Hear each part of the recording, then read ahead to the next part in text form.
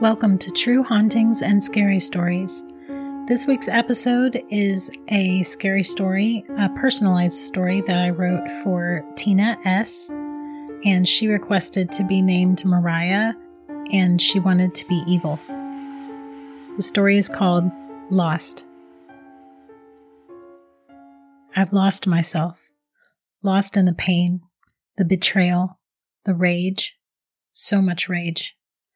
I hurt down to my bones and beyond. My soul screams in the endless night, but never receives a response. Just empty darkness lies before and behind me. Not even an echo returns my cries for justice. Revenge is the only sound my ears hear now.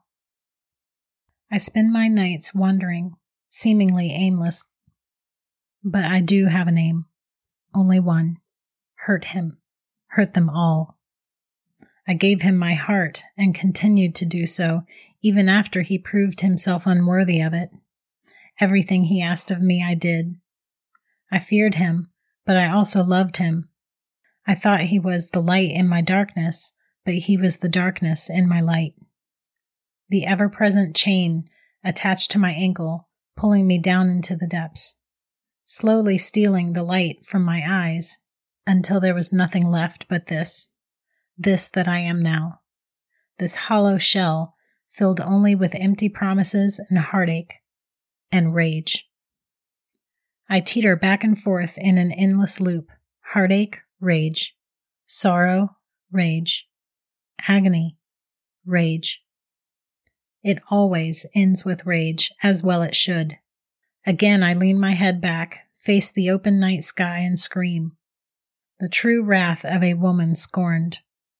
A woman beaten into submission too many times to explain. What once was a lovely girl with long flowing red hair and bright green eyes is now this that stumbles through life, wandering from one place to another. Trust no one, love nothing. I'm more guarded than a fortress of gold. My walls stand higher than the highest castle. Once my name was Mariah. Now it is hatred. The deep black void in my chest is positioned perfectly where my heart once was. Mariah walked to these streets a happy, hopeful young lady once. She had the world at her feet and a lifetime ahead of her. Then the man crept into her world. He turned it upside down with his backhanded compliments and his standards, hopelessly high and unreachable for any human being. Mariah was lured in like a sweet little kitten and then fed to the dogs, one broken piece at a time. Mariah is lost. There is only hatred now. Wandering, lost. Searching but never finding. Rage-filled steps echo down every alleyway. The sound should serve as a warning. But how can someone beware of something they don't see the danger in?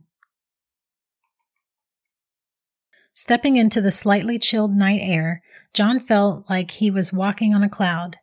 He felt that way every time he left Christine's apartment. She was the one. He just knew it.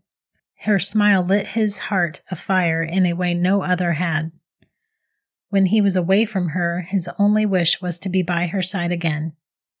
On his walks home from her apartment, he always stopped and gazed into the jewelry store window at this one ring in particular. It had the most beautiful blue diamond in its setting, surrounded by small chips of clear diamonds. He smiled every time he saw it because it reminded him of Christine.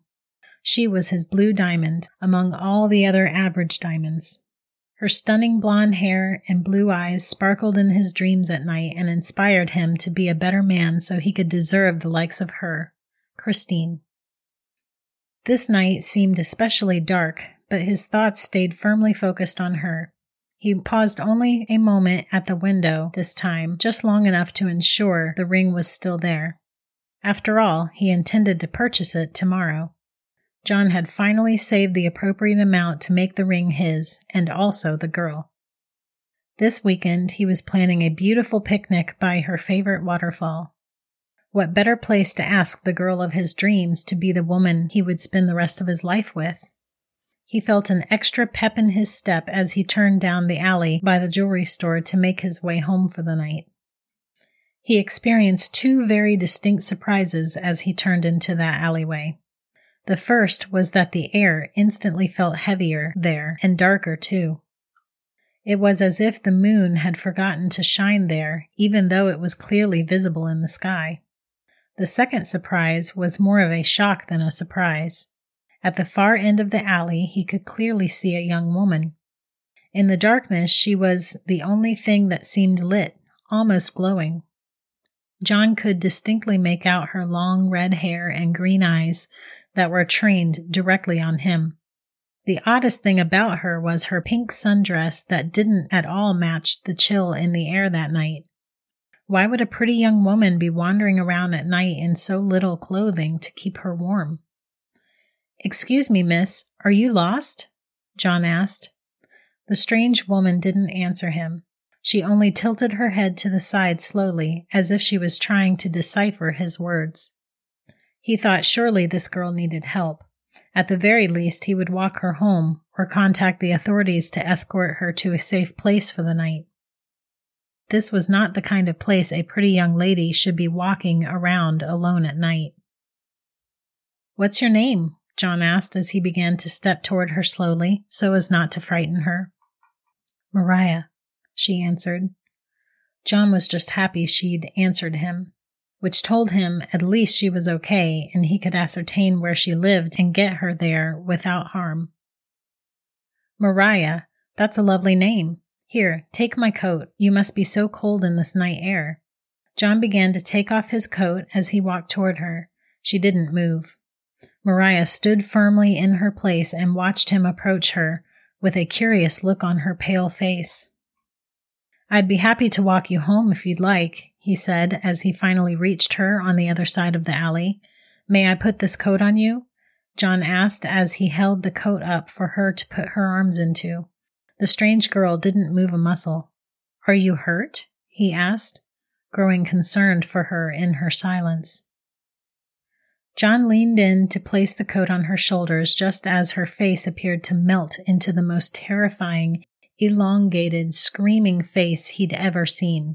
He heard no sound come from her in that moment, but her once sweet face was long and torn with the screams of 1,000 tortured souls begging for release.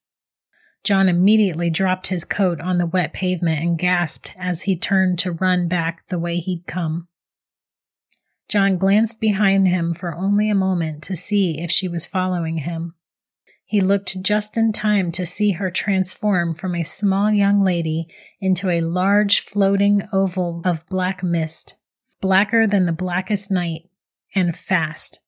The black cloud launched itself toward him, letting loose the most wretched sounds of growling and screaming John had ever heard. The cloud was upon him before he could fully comprehend that he would not make it to the safety of the street, if there even was safety anywhere from this thing. Enveloping him fully, the black cloud turned everything backwards, inside out, upside down, left was right and right was left. John imploded in a gruesome burst of blood and material that made a horrible sound which echoed through the alleyway as it landed in a heap on the ground. This ball of hatred didn't care one way or the other about John or anyone. It only sought destruction. If an alley cat had crossed its path, the poor cat would have met the same fate. Hatred. Rage. I release the evil energy I'm filled with, but the wrath won't subside. His hands can never hurt me again, but I still wander these streets looking for revenge. I'm free of him, but not the torture I endured. I'm never free of that. I'm lost to it. I'm lost. If you enjoyed this story, please subscribe to my show and consider rating me on any app that you're able to do so.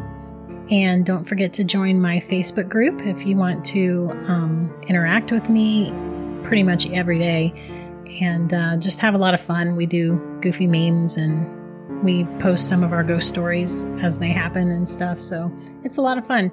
come join that, and I will see you next week.